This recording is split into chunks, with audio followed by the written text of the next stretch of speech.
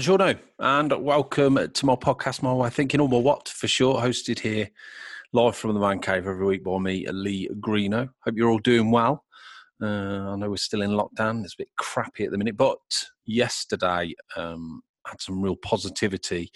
One of my best friends, 84-year-old man, lovely guy, war veteran. I took him for his vaccine yesterday.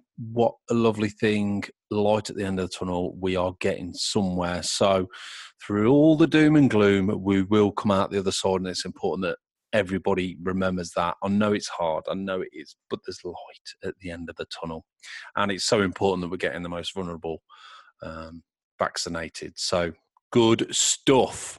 Okay, now my way of thinking is all about us, amazing human beings that all have a story to tell. And those stories can vary massively. But with the guests I'll be interviewing, you'll always be able to take a little bit of advice or insight into how extraordinary we can all be. Remember, there's only 4 rules. 1, no bullshitting. 2, no judging. 3, no negativity. And 4, have fun. Now, today I'm talking to the brilliant Mark Edwards. Mark's a lovely guy. He is the CEO and founder of Boss Equity and Outsmart. But basically, he deals with big deals. He's got such a wealth of knowledge and experience, and it's amazing how you can relate through his life story and where he got to today. You can relate some of the lessons he's learned with life lessons throughout lots of different industries or just life itself. And even though he's dealing with these £1 million deals, he's still got to put himself across. He's selling himself, which we talk about, and communication and everything like that. And he's also got a love of photography as well, which is great for me. So yeah, make sure you listen all the way through. It is a great podcast. So this is me talking to Mark.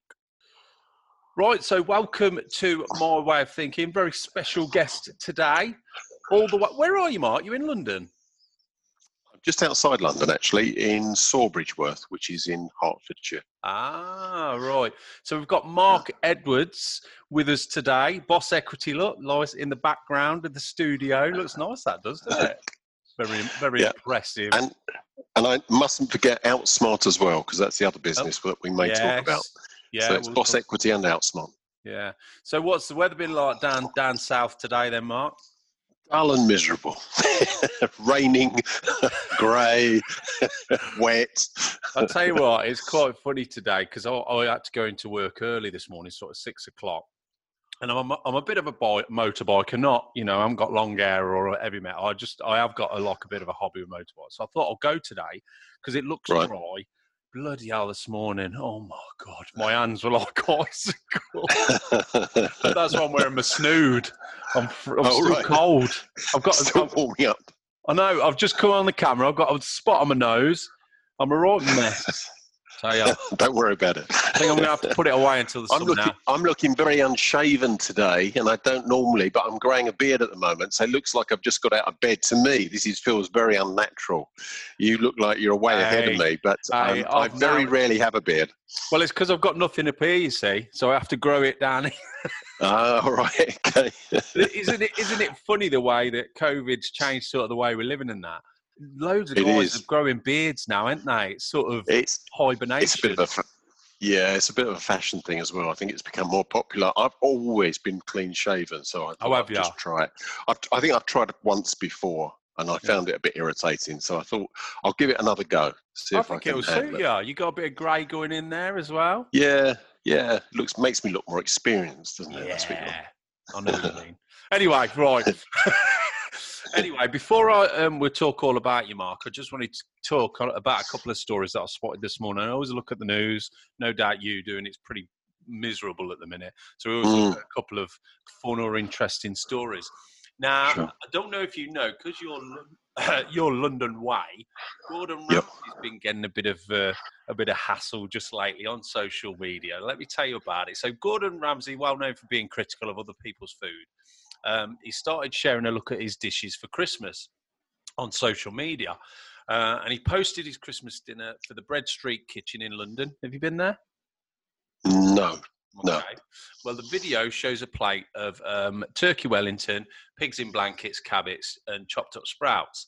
And he's had some good opinions. People have said this looks good. But other people have been really critical. One said, no Yorkshire puddings, no cauliflower cheese, no stuffing, gravy thinner than my nan's arm.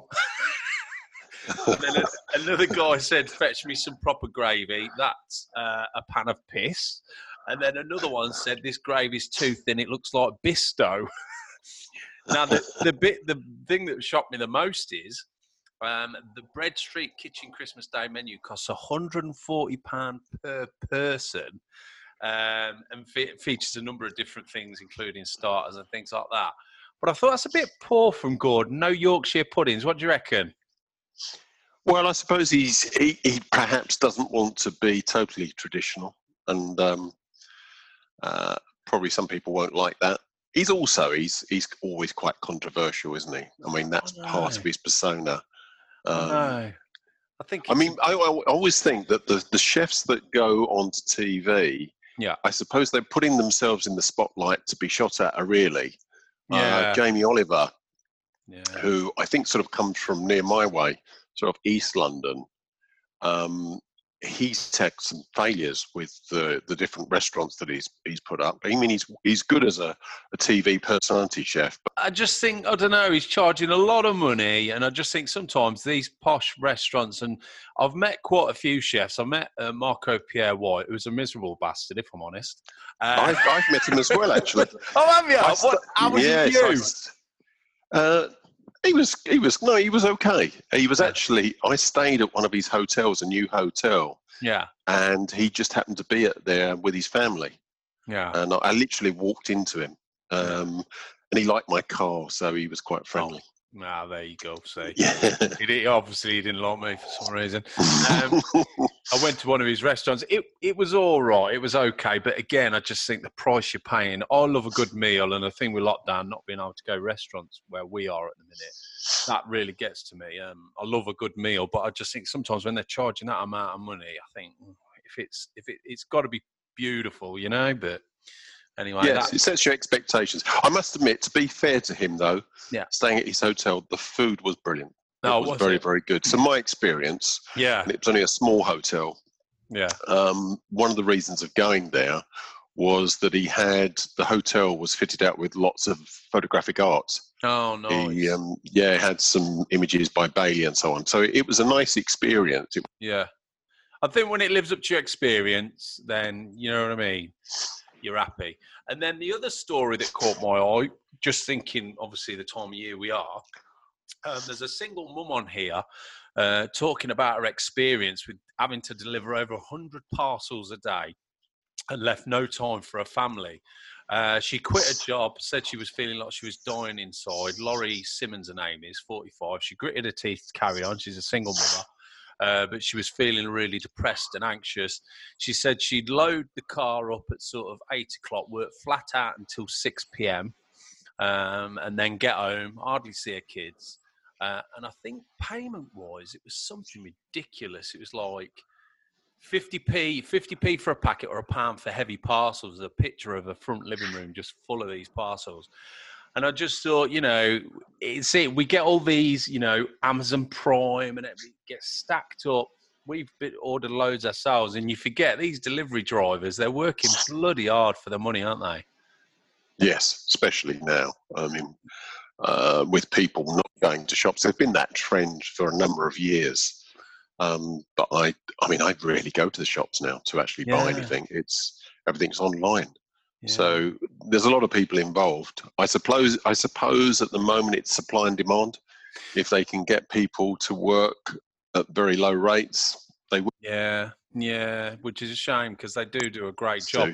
I mean, luckily my wife, she imports from China, and she's been busier than ever because, of course, like you say, everyone's just online now.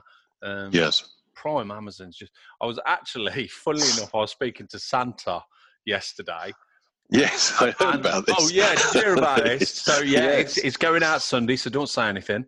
Right. And it was a cracking chat all the way from Lapland. And one of the questions was, is Amazon Prime seeing you out of business? He was saying, Amazon Prime can be late. He says, I'm never late.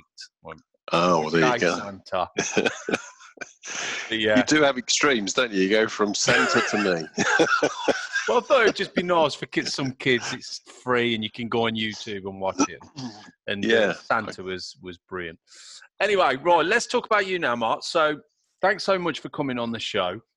Obviously, I've done a read. I've read about what you're up to and what you're doing, which is fascinating stuff. But sure, what I'm really interested in is where this came from. So if you tell us a little bit about growing up and how, sort of, whether you went college or uni, you tell me.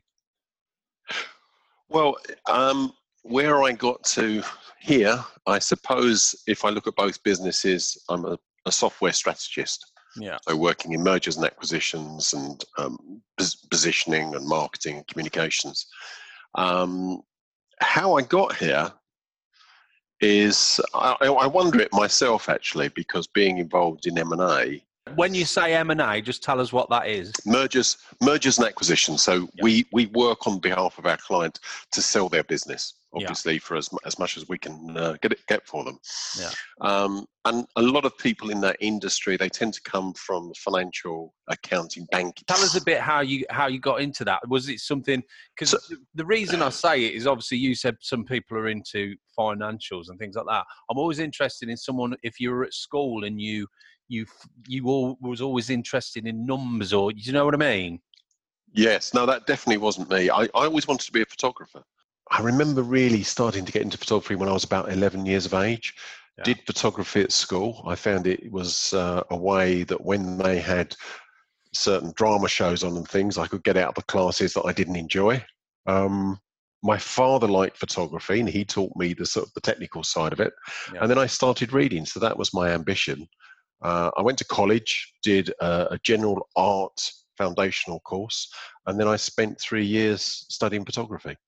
Right. And really enjoyed it. I did a City and Guilds, and then in my final year, I had an exhibition of my own work, and I won a competition, International Salon of Photography, where I was the winning student photographer. And I thought I was launched. I was going to be a photographer. Yeah. And I did photography for a few years. I worked in London in some of the advertising studios. I worked locally, but I actually was quite frustrated by it. It wasn't what I expected, and I don't think I was prepared from a business sense as to what photography was all about. You know, I could sell myself, I think. I worked very hard to get the work in the various studios, and I started off as an assistant photographer. Yeah. I remember over a period of a few weeks, I hand wrote 100 letters to different studios. There used to be like a creative handbook of photographers, and I went through picking out all the best studios, writing to them.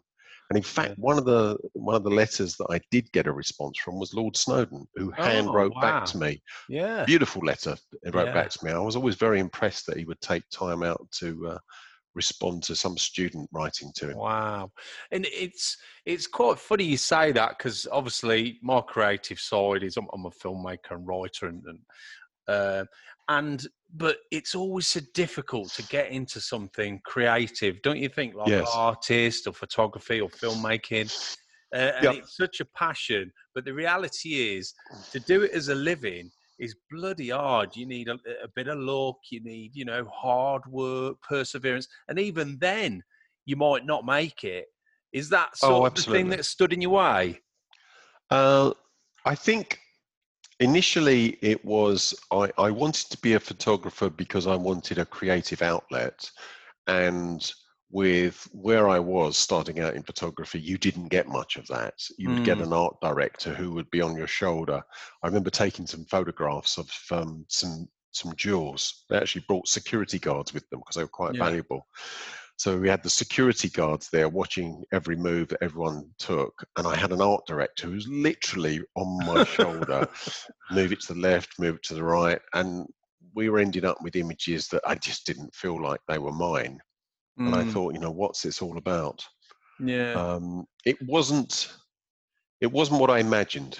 And I think that probably in those days, if the colleges had done some work experience where you had the opportunity to get out there, I think I would have been better prepared.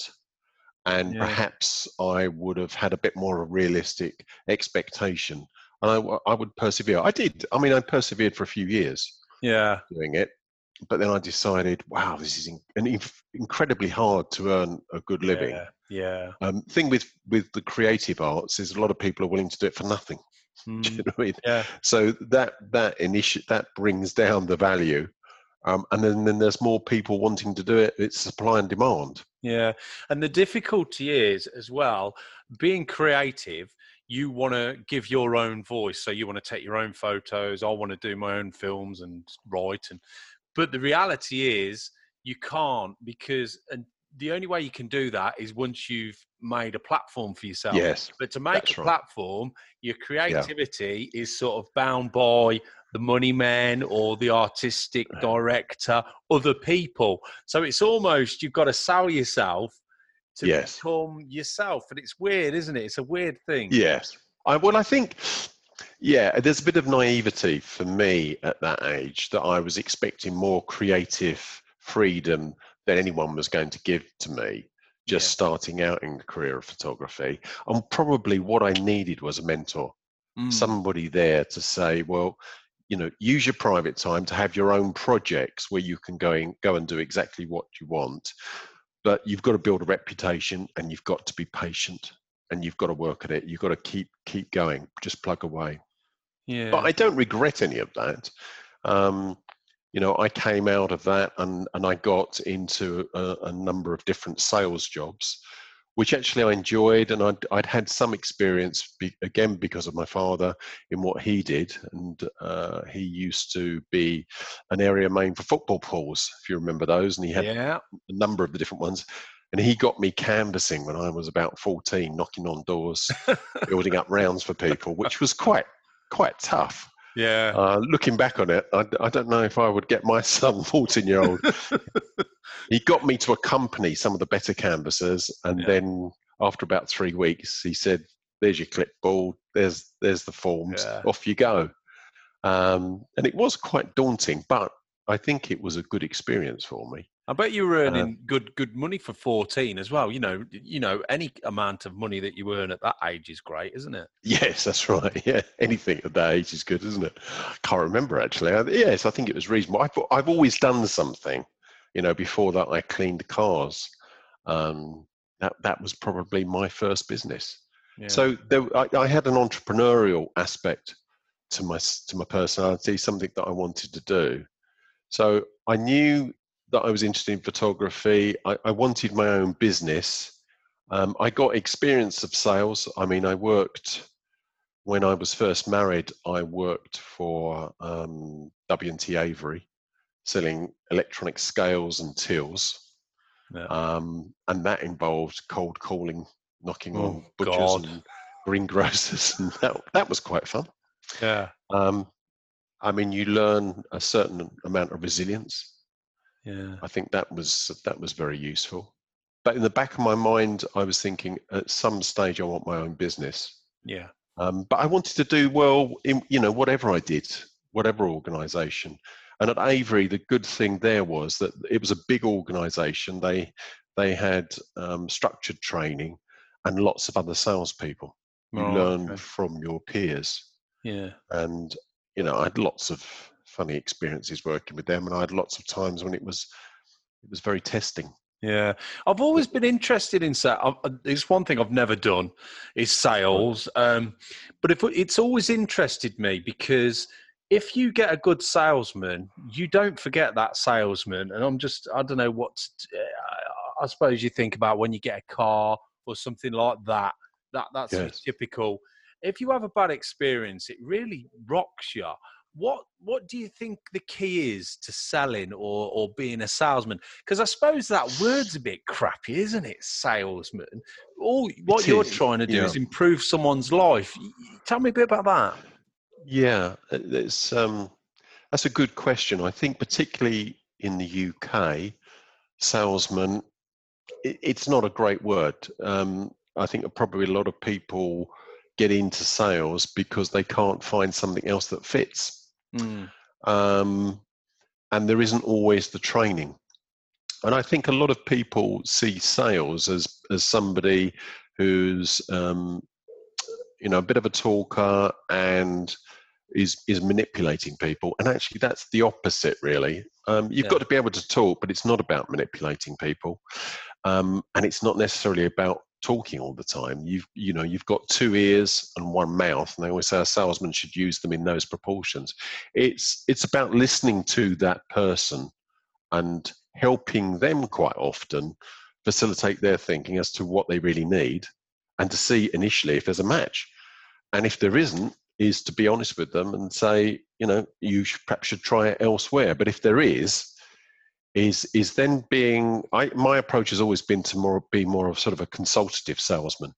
Is actually really be able to put myself in their shoes and understand about their business, really understand my product, but listen so that I can understand and help them think through some of the problems that maybe this product or service can address.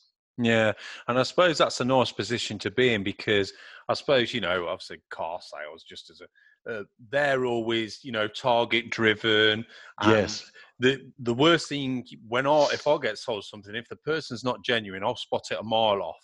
But you're not going to be genuine if you're under pressure to sell. And I suppose the best way to sell is when you're not under pressure. Like I say, you are trying to help someone and you're consulting more than pushing a product. Would that be true? Yes, definitely. I think that a lot of salespeople, they can be in organizations where if they're having trouble with the revenue, they blame the salesman. I see that in the software sector a lot. And actually, it could be many other things before you get to the salesman that's causing the lack of revenue. And quite often, they can be the first sacrifice. So that does put a lot of pressure on salespeople, and you have to be quite resilient. And also, I think that there's a lot of salespeople out there without sufficient training. Some people are unnaturally salespeople. I've seen that in the past. But I still think that sales training can help you to be better. And pressure, yes, definitely. If you've got a lot of pressure, and I've heard many times, salesmen being threatened, if you don't hit your target this month, you're out. Yeah, it's ridiculous, isn't it? It is. And if there isn't enough opportunities, it's marketing and sales very much need to work together. If the opportunities, if there aren't enough leads, then it can mean that the salesman is under pressure to behave in a way that he probably shouldn't be, which is trying to sell to people where they're not a great fit. Yeah. And ultimately, that doesn't really work. Yeah. So you've started your sales experience, which, like you say, you've done a lot of that, which is great, which sets you in good stead. So then you start to look into computers and things like that. Tell us a little bit how that transition happened, Mark. Yeah, so first of all, I got into the computer sector, and I was selling data storage devices like exabyte tape drives. What year was that? What years were that, Mark? That would be in the 90s, about 94, 95. So these were, just explain what they were, because obviously back in the 80s is when the computers exploded and we had floppy disks. Now it's all USB. What sort of drives were they? Well, I think that occasionally they're still used, but it's mainly been superseded by hard disks. So hard disks were much more expensive than they are today. They were much smaller. Yeah. So for things, for instance, in saving large amounts of data that perhaps needed to be archived, they would put it onto tape. So this is where they were not needing frequent access, and they would back up perhaps the hard drives and then go and store those in a safe sometimes, for security purposes. Right, I see. It was just, it could also be just the pure amount of data they would have to archive.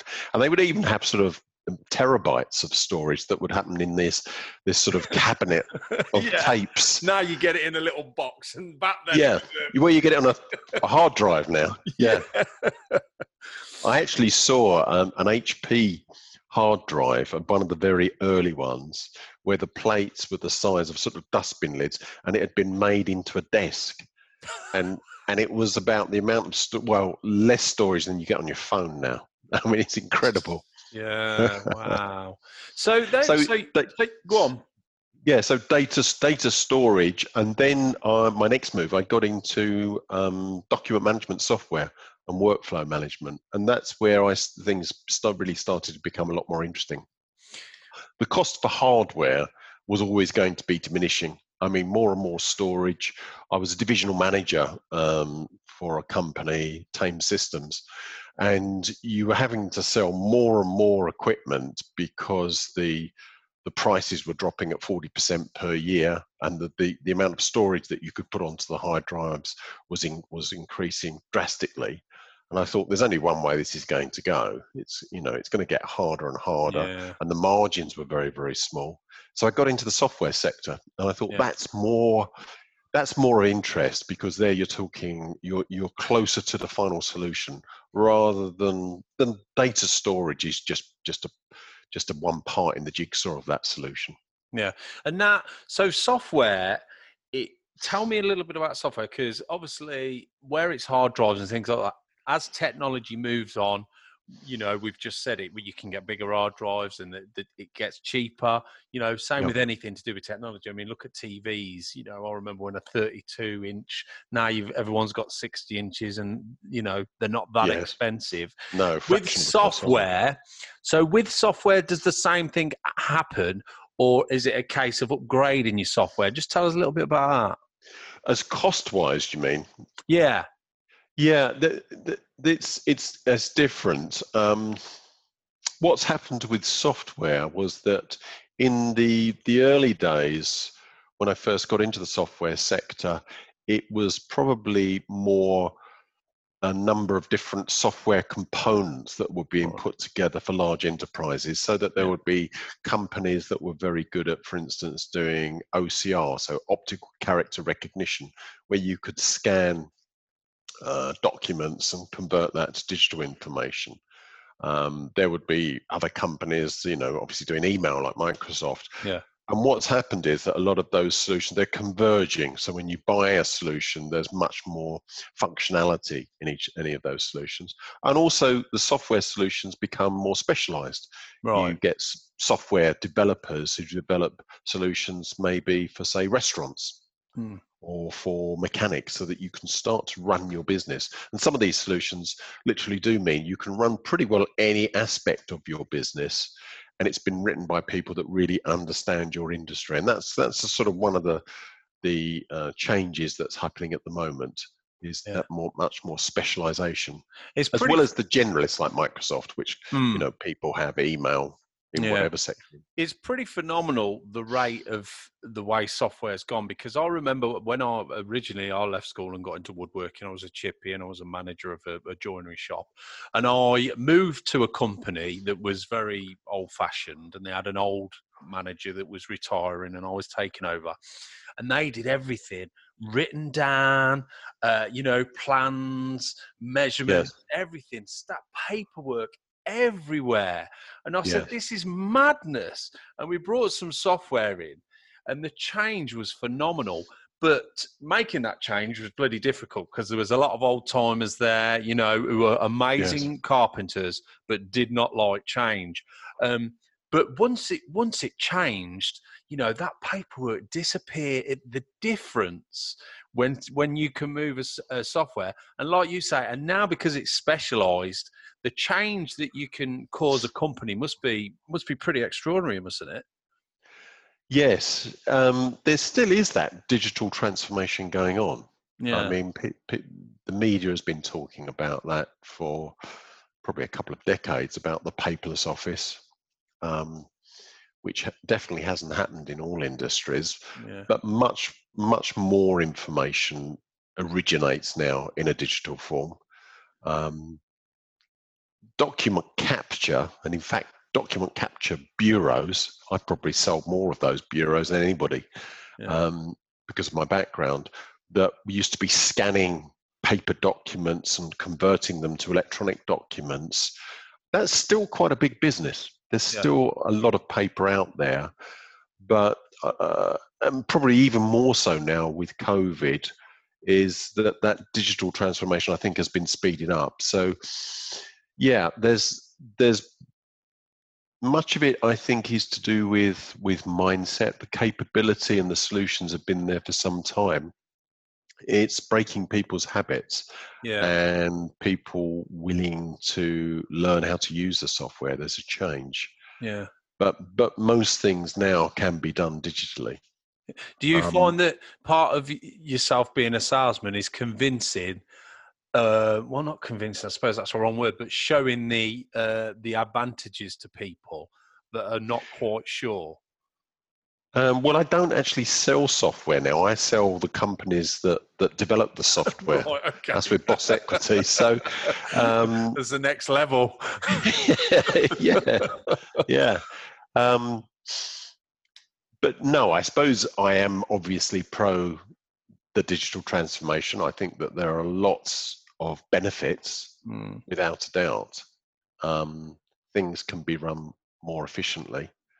But I don't think that you can say that universally. Yeah. There are some areas that it's much more difficult to do that. Yeah. And there's bad software out there as well. I mean, if you convert to a bad solution, and that's not necessarily the problem of the software developers, it's just a tool at the end of the day. It's how that tool is being used. Yeah. And if users haven't been given sufficient training, then maybe you could end up in a worse situation for a while. Yeah, if you have a bad experience. I mean, it's quite interesting with all this COVID and everything that's happened. I was in the shop a few weeks ago and there was an old boy there, and he only had cash on him. And the lady at the till was trying to explain, no, we don't take cash. And he was having a right round. And it was only a few quid. I said, oh, look, I'll be in the Good Samaritan. I'll pay for it. You sure? Yeah. And, now, he needed that recognition that you're going to have to change, but when you do, don't worry. It's almost he was scared to not use cash because of his mindset that cash is good. And do you know what I mean? But that's a massive change that's happening in the world, isn't it? After what's happened this year. Yes, I don't know if that is something that we're more reluctant to change as we get older. I suppose for some people it is. I always have enjoyed learning new things. So to me, I think that's always quite exciting. But I do recognise that it is difficult if you've been doing something working in a particular way, and if you feel that change has been thrust upon you, without your consent. I suppose it's fairly natural that some people will be resistant to that change. Yeah. I think it's interesting, to see during the lockdown periods that there's now an older generation that are using Zoom and they're using Skype where they didn't before.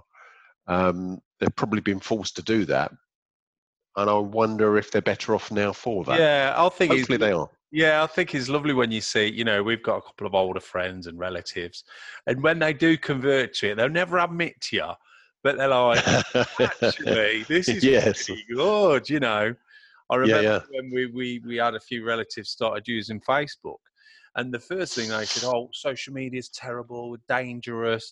And I said, look, you don't have to have loads of people. You can just have your mates from down the road, a few people, and we're in a different part of the country. We can send you photos of the family, and once they got into it, but the other side of that was what they heard in the media was, social media is terrible. And so I suppose it's how you use the technology, isn't it, sometimes? Yeah, and I think that always happens whenever there is it's like a revolution, really. Wherever there is something that is very impactful upon your lives, there's always going to be a degree of resistance. It was the same when electricity came into people's homes. People were scared of it. Yes, this electricery. Or these dodgy iPads.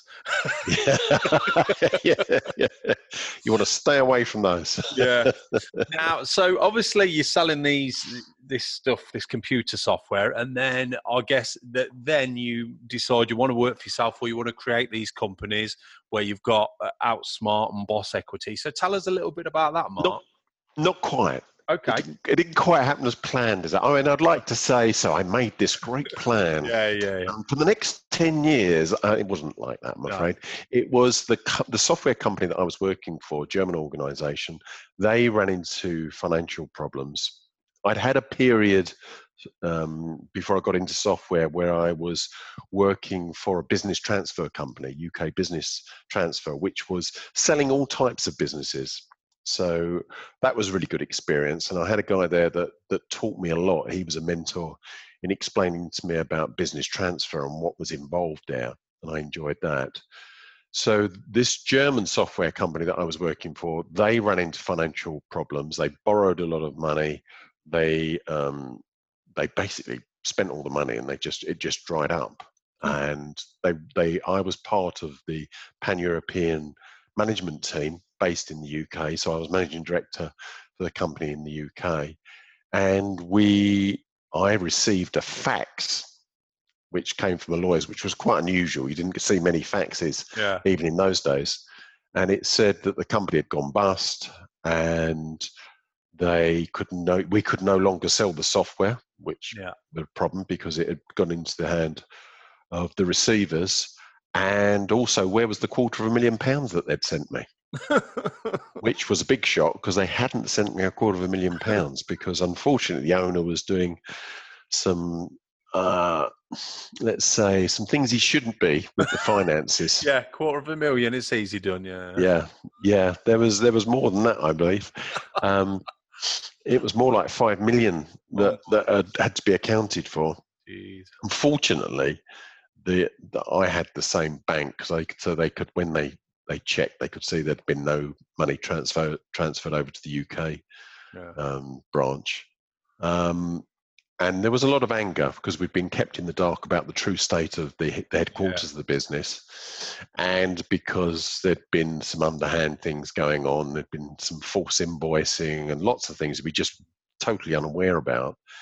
And there was a few of us that were quite angry about that. Yeah. And we decided to get together, and without the German management, we would raise some money. So we did, and we put together a business plan, which I got involved with, and I had background in M&A, which helped, and we raised 1.3 million, I think it was. Wow. And we reformed the business into Novartis. And it was at that stage that I started to think sort of more long term, and I could see that my role was likely to travel down this road where I was going to do a lot of traveling around Europe. And I had 3 young children, and I thought, I don't know if I'd want to do that. I was motivated because I was angry at the way that we've been treated and what had been going on. But I thought, ultimately, if we pull this off, I'm going to be sort of like a general manager traveling around Europe with the different branches. I'm not going to get much home life. I'm not going to see my kids much. So I was having a conversation. I was at London Liverpool Street. We'd just got the money. The forms had been signed. It was a property group in France that put the money in, and we'd been over to France and we'd met the guy in charge. And it was 3 hard months. Sometimes I was working day and night to put the business plans together and do everything, and I was pretty tired. And I phoned a friend of mine who'd been helping with his contacts to reach out to people who potentially were interested in funding. And he said to me, "Brilliant, well done." He said, "You must be really pleased." And that just started a conversation where I said, "Well, actually, I'm not feeling I'm not pleased. One, I'm tired. Yeah. And secondly, I don't know if I really stop to think about it. I mean, I know it sounds daft after working so hard, but I don't know if that's the direction I want to go in." Yeah. And he had a business which was doing recruitment in the document management business. And that was the sector that I was working in at that time. And we had an hour and a half conversation on the telephone as I was walking back to the station, where we started to explore this idea of us coming together to form a new type of business, which specialized within document management, which helped senior executives to find jobs. But ultimately, what we would be about would be selling software development companies. And that's what we did. So in 1999, we came together and we used his then, I think he had a database of about 300 senior executives. And we built upon that. The business was called Document Boss in those days. That's where the boss came from. And we started to build that up. So doing headhunting, but then moved into mergers and acquisitions. At one time, we were doing both for a few years. And we got quite well known within the document management industry. It's still an area that we have quite a big focus on. He ran into some health problems, and he stayed with the business for a while. But when he sort of fully recovered, he wanted to take a little bit of an easier life, which I sort of understand. He had a brain abscess. Oh, right. Okay. Which was, it's quite serious. I remember him when he first called me, and I think it was a Sunday night. And he said that I knew he'd been having headaches, and then he started to get vision blacking out. And I went to see him the next day in the hospital. He was really worried, but fortunately, he had a brain operation, and he fully recovered. But I think he had about a year where he couldn't really drive, and he wasn't really doing much. But fortunately, we were able to, although the business was in the early days, we were able to support him. Yeah. But at the end of that, I think he wanted to go off and do something else. So I bought him out. And then later on, changed the name of the company to Boss Equity. And we moved and merged because we'd done quite a number of deals internationally. Yeah. So we've done M&A deals, mergers and acquisition deals on 4 continents. Typically, we work on the side of the company wanting to sell. Right, okay. Rather than the company wanting to acquire, but we can do either. Yeah. And as we continued, we found that actually we were sort of diversifying. So we've specialised within the area of software technology. That's where we're really comfortable. Yeah. It's funny, and we've been doing that for 22 years now. Yeah, it's funny, isn't it? How you always sort of find your path one way or another. And just that phone call at the railway station sort of changed. And I speak to a lot of people, and there's always something. There's someone said about pivoting. There's always something happening that's like, oh God, that's it. I think what if I hadn't picked up? What if I hadn't picked up on that call? Would it have happened? Isn't it? It's strange. But I think you would have found your path. If you hadn't, then something else would have happened. Oh, it would. Yes, and it's happened. It's happened a number of times. I mean, interesting. I mentioned 2 companies, and I think back again to that because as we progressed, I devised a methodology. We were quite different. We are different in the M&A world because we tend to work longer term with companies. Sometimes a company comes to us and they want to sell as quickly as possible, and that's fine. But for others, they come to us because they sort of know us and we know the industry really well, and we help them to build the value of the business and prepare that business for when it's to be sold. Because a lot of people, they get taken advantage of, to be honest with you, in the M&A world in various ways. Yeah. And I'm always the fan of the entrepreneur. I think the people that are willing to go out there with an idea and just go for it and turn that into something of value. Yeah, we need lots of people like that. Yeah. You can't have a whole country of entrepreneurs because it just wouldn't work. But those people that are willing to go out there and create a business, they create employment. They do a lot of good for the economy, and they need to be rewarded so they go and do it again. Yeah. And I think when they have their business stolen from them, I mean, that's just wrong. And it happens because how often are you going to sell your business? I know, it doesn't happen that often. And there's a lot to learn. So a couple of my clients have, once we were doing a video interview, sort of a debriefing at the end to say, how did you find the experience working with us and so on? We would use it for marketing. And he said, I always saw you as my bodyguard. He said, if I knew I went into an M&A meeting, he said, although I'm an experienced businessman, and all of our clients, they're experienced business people, they're smart and they know what they're doing, but this is new for them. He said, I saw you there as my bodyguard. You're going to be looking after us. And he said, that's how it felt. And I became very comfortable at those meetings. He said, and there were a number of times when you stepped in to stop something happening. Yeah. He said, and that's what made the difference. Yeah. So I was really satisfied with that. But as we're working I couldn't cover all of the countries myself and brought other people into the business. I had to create a methodology. Yeah, And I mean, just going back to that, Mark. Obviously, yep. you said that when you took over, you would have to travel Europe and things like that, and you had 3 small children. And the USA. Yep. Is that where you're going now? Is that what you're on about? Yes, in the early days, did quite a lot of traveling. But bit by bit, we stumbled across people that didn't come from a mergers and acquisitions background. They came from the software sector. They'd owned or they'd managed businesses themselves. So we preferred to bring somebody in that had the real world experience of know what it's like to run a business and train them in M&A rather than take an M&A person and try and get them to work our way. Yeah. That was our approach anyway. And I think it was the right decision. But in order to do that, we needed to devise a methodology. We were always strong on the marketing side, so we got our name out into the industry. We've got one of the longest running newsletters, I think, out there, which we started in 1999, and it goes out weekly and monthly. Boss News, which has now become Boss Insights over the last few years, it's a newsletter where we don't advertise, very, very rarely, but it's just giving somebody a quick scan of what's happening within the industry, things of interest putting out there.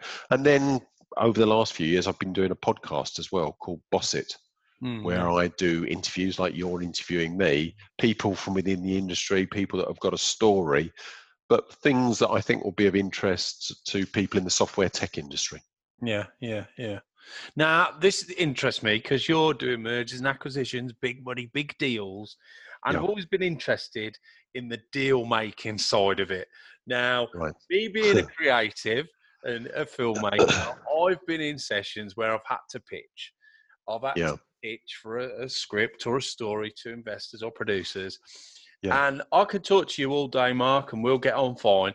But when you put me in front of someone to pitch, I hate it because I feel the pressure, because I know I need to just be myself. But because I've got that pressure behind me, it just messes me.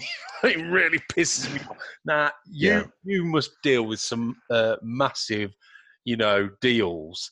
Yes. What sort of tips? What tips can you give me? What's the key?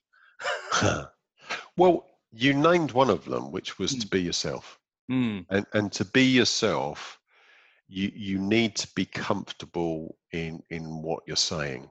Yeah. And I think that there's not enough preparation gone into that presentation.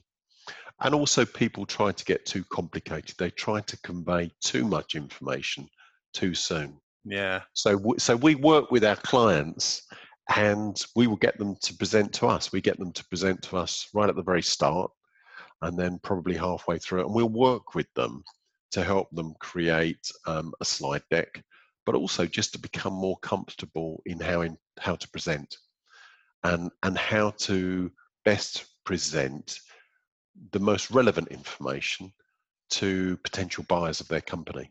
Yeah.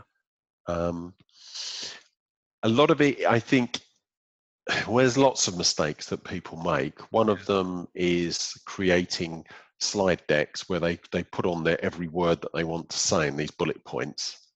That, I think, you would probably find very difficult. You can talk on this podcast and you can be relaxed and authentic, and you want to come across in the same way. Yeah. When you're talking to people, you don't have to have every possible bit of information lodged in your head to answer it. If you don't know the answer, just say to them and you'll get back to them.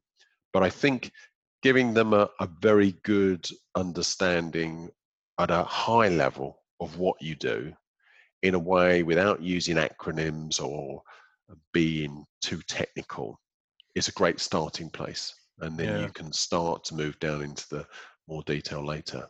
Yeah. But a lot of people seem to skip that and they go right down into the detail. And that's because I think that a lot of the time, if you're a software developer and you're selling software solutions on a day-to-day basis internally, you're talking at a detail level. Talking to customers, you're probably talking at a detail level. But this also applies to prospects. When you start with somebody who's new to your business, you've got to start right at the top. Yeah. clarity, understanding, and don't overload them.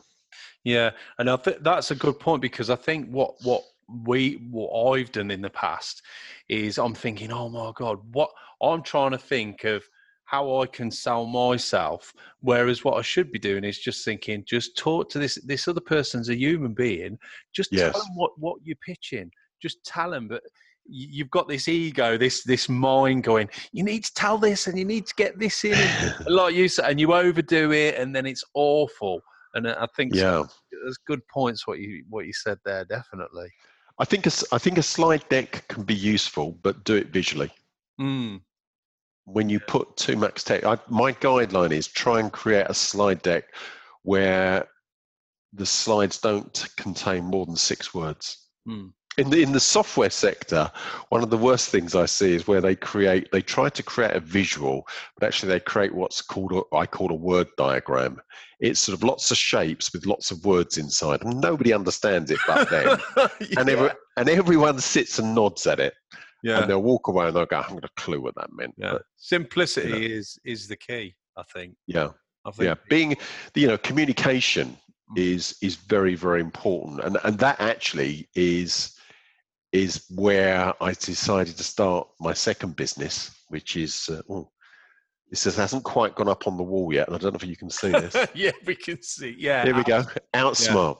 Yeah. So remember Outsmart, outsmartstrategy.com. Yeah, so tell us. So that was the next question. So tell us it's sort of that then, Mark. This sort of bring things back in a bit of a circle. So the creative side of me, I guess, I get more of an outlet there. Yeah. Although I do with Boss Equity as well. But I said about the methodology that devised for Boss Equity.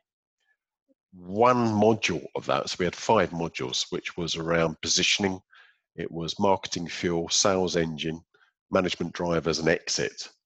The exit strategy. One aspect of that, and all of those are important when you're looking to sell your business, and you shouldn't avoid any of those.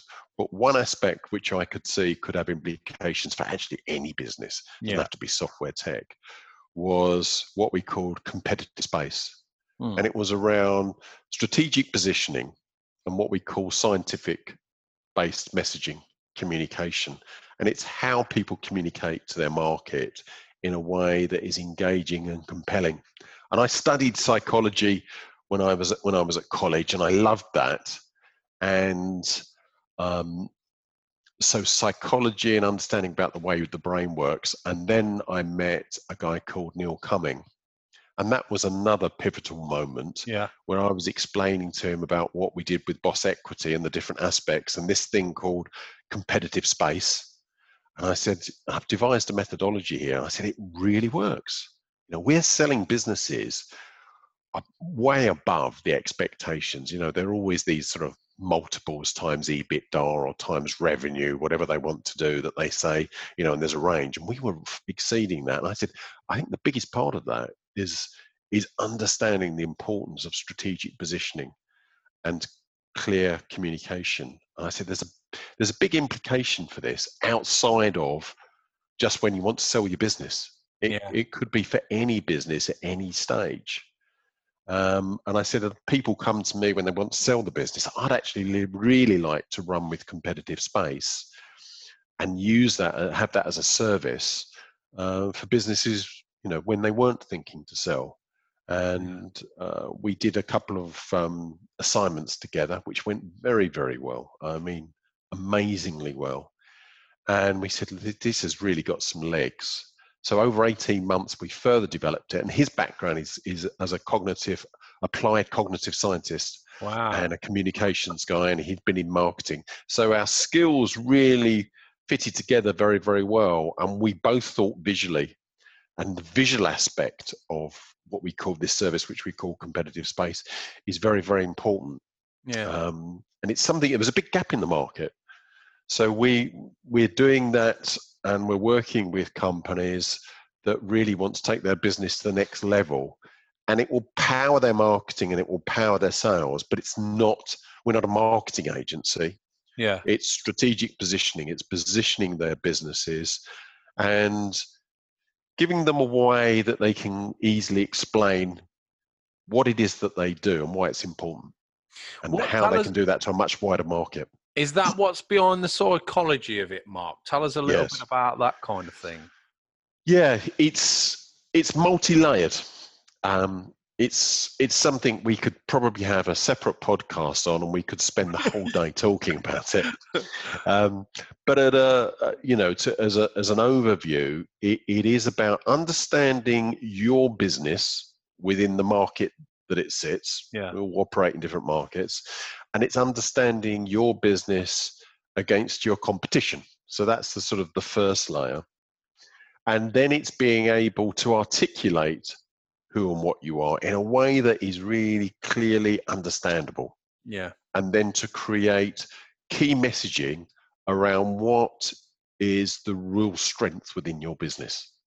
So there's a lot of work that goes into that, and it's work that people typically don't do. Yeah. It's just bloody hard. Yeah. It is really, really hard. But when you get it right, it just makes an amazing difference. Yeah. And I've seen that work with businesses, some of these software businesses where they get 100 million, they've got 100 million in the bank to invest. They have got the money to employ as many specialist experts to come in and do this work.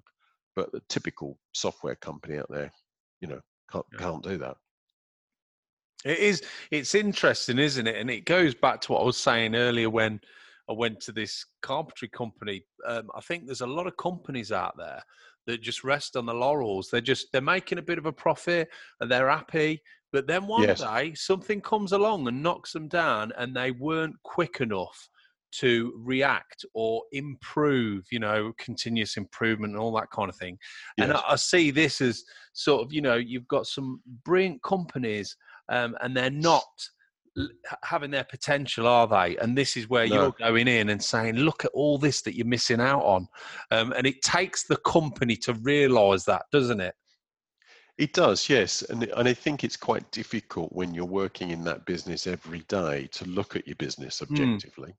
Yeah. You're too close to it a lot of the time. Yeah. But the opportunity to be able to, when people look at your business, it's to get that emotional buy-in, because people, even in B2B, so even when you're at work and you're buying for your company, people will still favor those companies where they can get some sort of emotional connection. Yeah. How do you create that?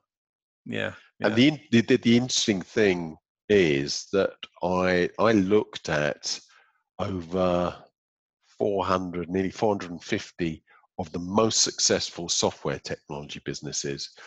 And I looked at those businesses from all different aspects. It's been going on for over 3.5 years now. And what I was seeing as the common denominator was their communication, how they articulated and positioned themselves, and then how they articulated that to the market. It wasn't down to the quality of their software. There was, the software has to work. Yeah. But that's a given. That's a given. That's like saying, the engine on the car has to turn on. Yeah, all cars do that. They'll get you from A to B. But what makes those certain manufacturers far more successful in the software sector, the range is enormous. Yeah.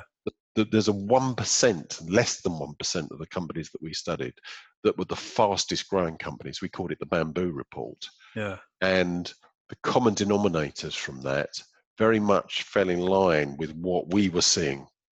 Yeah. And using cognitive science about understanding the way that the mind works is being able to communicate, because in social media, you've probably got 3 or 4 seconds to be able to communicate a point to hook someone's interest. Yeah. How do you do that? How do you do that specifically for my business or for my product, for my solution? Yeah. And having the key to unlock that is very powerful. Once you've got that attention, you need the attention, first of all, in a very noisy world. Once you've got that, then how do you create understanding as to what it is that you do? And then how do you help the client to see the benefits that you will provide? Well, that process, if you get that right, the difference is the difference between struggling and maybe the business failing and the businesses that especially in the software sector, they can grow to astronomical sizes. I can imagine. Yeah. Very, very quickly. Yeah, and it's funny you say that because I watch so many films and things like that. A few years ago, they started doing the trailers. Well, what they do, they'll do a 4 or 5 second great example before the main. Yep. And as that started happening, I started noticing, people didn't really notice it, but I noticed it years ago when they first started doing it. I thought, why are they doing that? But what I didn't realise is every time they did it, and I enjoyed them 5 seconds, I'd watch the whole trailer. But if I didn't really like it, I probably wouldn't watch the trailer. And then obviously I read up more on it. And it's that short attention span, isn't it? We haven't got time to look at something for minutes now. We want catches in those 4 or 5 seconds. And if we're interested, we're in. That's a very, very good example, Lee, actually, that those trailers I put together for those film companies by specialists. That's what they do. They understand how to put that trailer together to capture your attention. That is if you're their target market. Not every film is going to be of interest to you, but the key thing is in a very short time frame is to be able to communicate to the right people why you should watch, why you should listen, why you should spend your time in learning more. Get their attention. It's interesting stuff.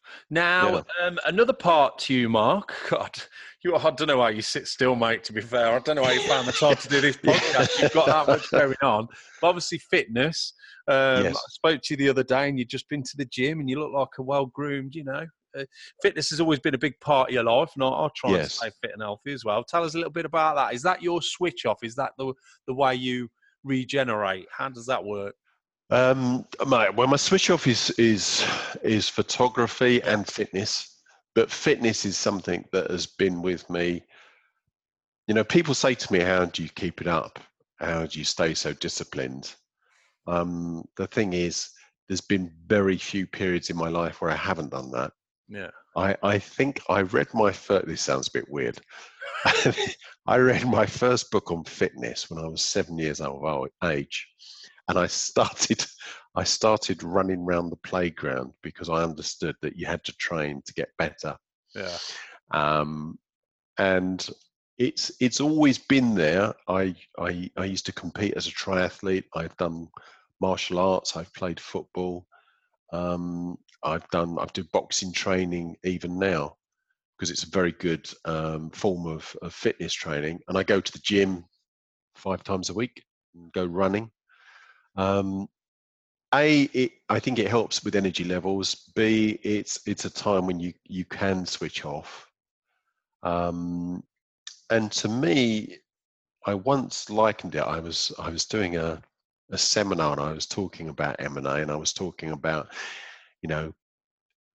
for us, our job is about looking after our clients and helping them in whatever area. And I said, it might even come down to fitness advice. And I said, for me, fitness is like a giant oak tree that I can put my arms round and hold on to. It's static. And no matter how hard the wind blows, I'm going to be stuck there. It gives me that stability. And I've always thought of my fitness in that respect.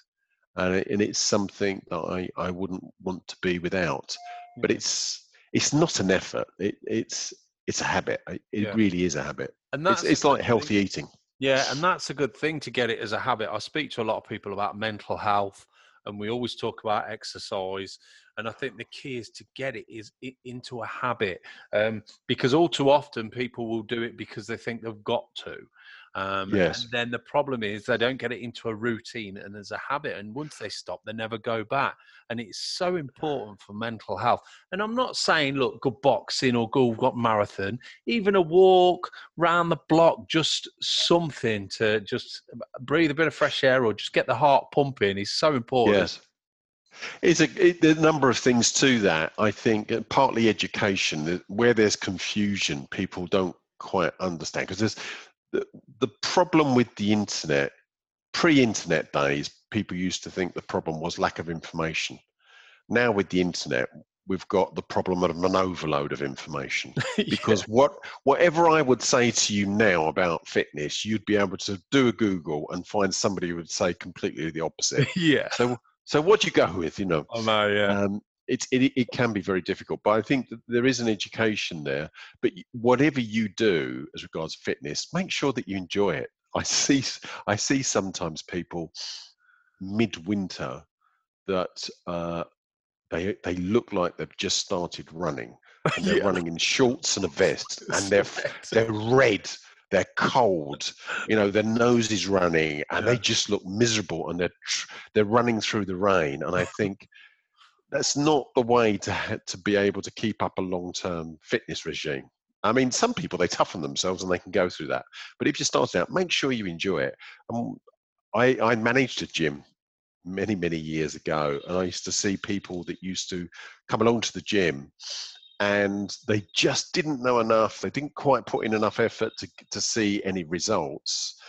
And it became very boring to them. Yeah. You've got to find a way to make it work for you. Yeah, definitely. And also, you've got to be able to see the benefits. If you put effort in, you want to see some results. Yeah. And you need basic education to be able to do that. Yeah. You've got to enjoy it. Yeah. Now, I always ask my guests, what's the best bit of advice they've ever been given or could give? It seems like you don't stop, Mark. You're very hardworking. Is there a good bit of advice you've ever been given, or something you think you could give people? Well, yeah, I suppose I've been given good advice lots of times. Couple of things spring to mind. Yeah. When I was doing business transfer, my mentor, there was a guy that said to me, if you're ambitious, he said, you need to be able to reach out for goals. He said, but in order to be able to do that and grip with this hand, you've got to let go with that hand. Right. Yeah. And I thought, yeah, I often think about that one. And I think that's right, that there are certain times, maybe these pivotal moments, where you do have to reach out, and you do have to let go of what's gone in the past. You can't do everything, and no, and there's a change. Yeah. And then I remember my father saying to me, if you've got a bit of cabbage stuck between your teeth, who tells you? And he said, your enemy won't tell you, because what they will be too busy is telling everyone else that you've got a bit of cabbage stuck between your teeth. People who don't really care, they won't be bothered, because it's a bit embarrassing to go up to someone and say, actually, by the way, you've got a bit of cabbage, just stuck in your teeth there. He said, but your friend, no matter that it is embarrassing, and there's a little bit of awkwardness in saying, you've got this cabbage stuck between your teeth, they'll tell you regardless. And I think that's something that I've always thought is, you have to be frank, and you sometimes have to say things that would be easier not said. It's easier sometimes not to say those things. And that's how I interpreted that. And I always, people that know me will probably be smiling at this stage. I tend to be fairly frank and straightforward about things. If it needs to be said, and I think, it's important, even if it's difficult, I will say it, and I will hope that people will do the same to me, because that is about being a true friend. Yeah, definitely. I like that. I like that in people, because as long as you know it's coming from the right place, yes, your friends and people that know you will know that. Yes. Then, if I make a mess or I screw up, tell me. I mean, the best person is my wife. She will easily lay me down flat if I do something wrong. And I've learned so much from her. And I think, but I know she's not saying it to be spiteful or horrible. Well, sometimes she is. But, it's coming from the right place. And I think that. Yes. And how you deliver it. I mean, you wouldn't do it at a party in front of a lot of people. You'd take somebody to one side, but you do need to say it. Yeah. So they were the things that spring to mind anyway. There's probably lots of other things, words of wisdom that have been said to me that occur to me now and again in different situations. Good stuff. Now, I always ask my guests for a favourite. So whether it's a favourite book or a film or food, just something that you enjoy and something that maybe listeners can get hold of or watch. Did you think of a favourite, Mark? Well, a favourite film, I always say Midnight Express. The story of Billy Hayes. I ain't watched that for a few years. No, I watched that when it first came out. I was studying photography at the time, and I'd been walking around taking photographs, and I was just exhausted. And I saw this film. I thought, I just need somewhere to go and sit down and have a rest. And I saw this film. I had no idea what it was about, Midnight Express, and I intended to go in there and just fall asleep in the dark, to be honest, before I went home. This film came on, and I was captivated by it. Yeah. And I went home, and the very next day, I saw an interview of the real Billy Hayes, and I thought, wow, that was really amazing. Yeah. Business-wise, The Power of Simplicity by Jack Trout, which was written quite a few years ago. I do read quite a lot, read a lot of business books, each year. I probably read less now as you build up a sort of backlog of experience. And I don't come across that many really good books, but Power of Simplicity.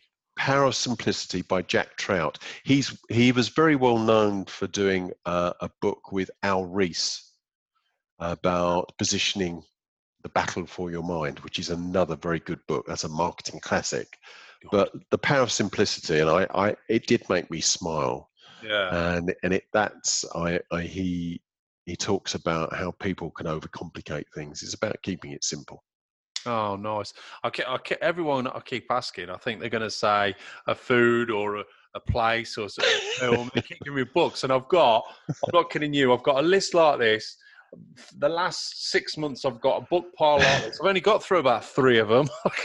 But they are amazing. Do you want a place? I'll give you my favourite place. My favourite place at the moment is Santorini, Greek island. Yeah, I've never been, and it's one place we were talking about. It's supposed to be stunning, isn't it? Beautiful place, yes. Again, stumbled upon it by accident, got there and went, wow.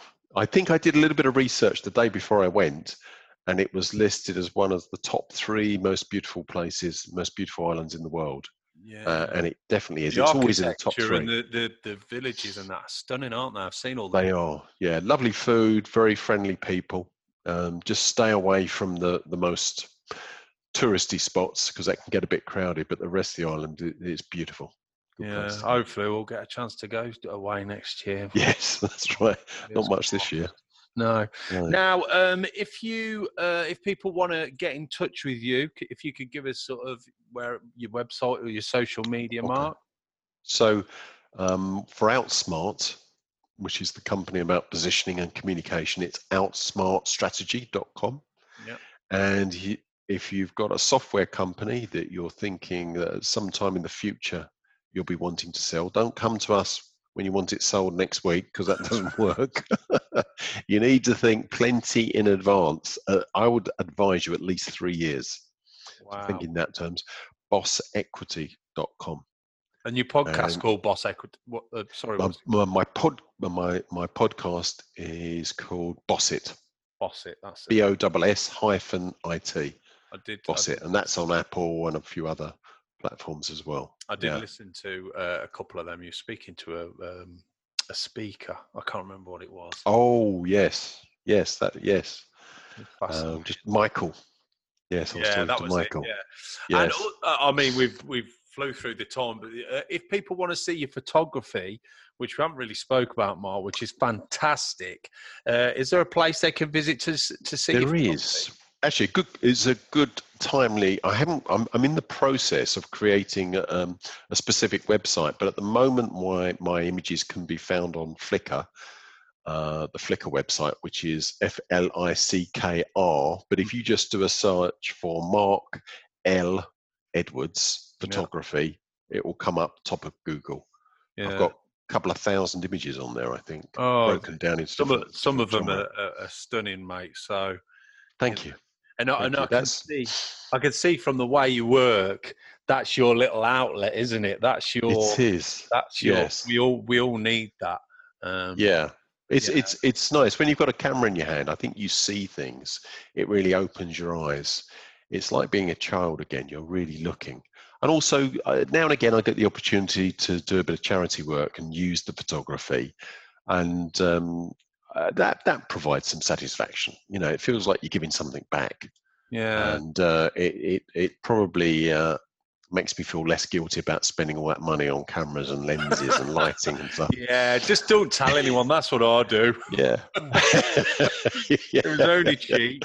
Yeah, that's right. That's how a hobby grabs you, doesn't it? It's like, how much is that camera? 20 grand? Yeah, I'll pay weekly. Yeah, that's right. I've got to have the best. Well, the good thing is now, I mean, photography, you know, your phone, the camera, I mean, you know, the basic camera. Oh, they can do amazing things on iPhone. Yeah, I haven't done much with an iPhone, but actually, funny enough, I was on a run 2 weeks ago, just running near where I live, and it was early in the morning, and there was a frosty morning, and looking out over the valley, and I thought, I can't run past that, and I got my iPhone out, took a shot, posted it up on Flickr, and I don't think anyone would notice. I mean, some of my lenses, they cost a few grand, but this was just from the iPhone. Yeah. But it you know, it was good enough to put up on the wall. So, you know. And they've got portrait mode now where you can choose your f-stop and all sorts. It's just... Yes. Yeah. It is.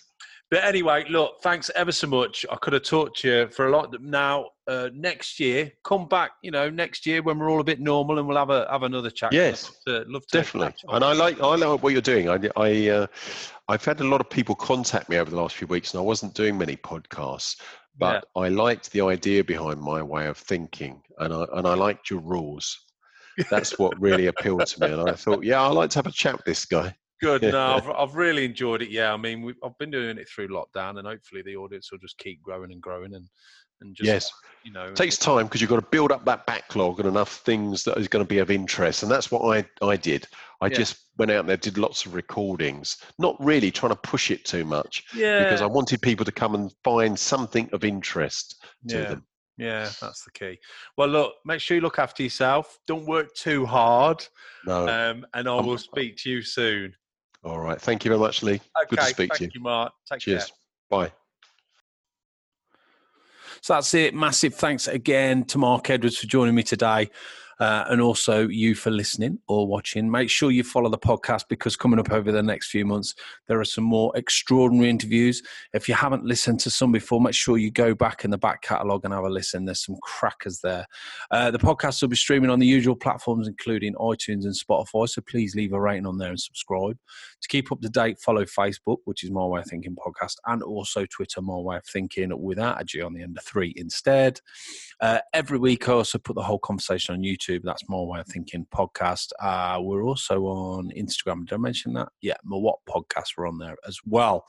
And if you do want to get in touch, or you think you know someone who might be a great guest, then just email me. It's mywhatpodcast@aol.com. Listen, thanks ever so much for listening in. Make sure you stay safe, and I will speak to you next week.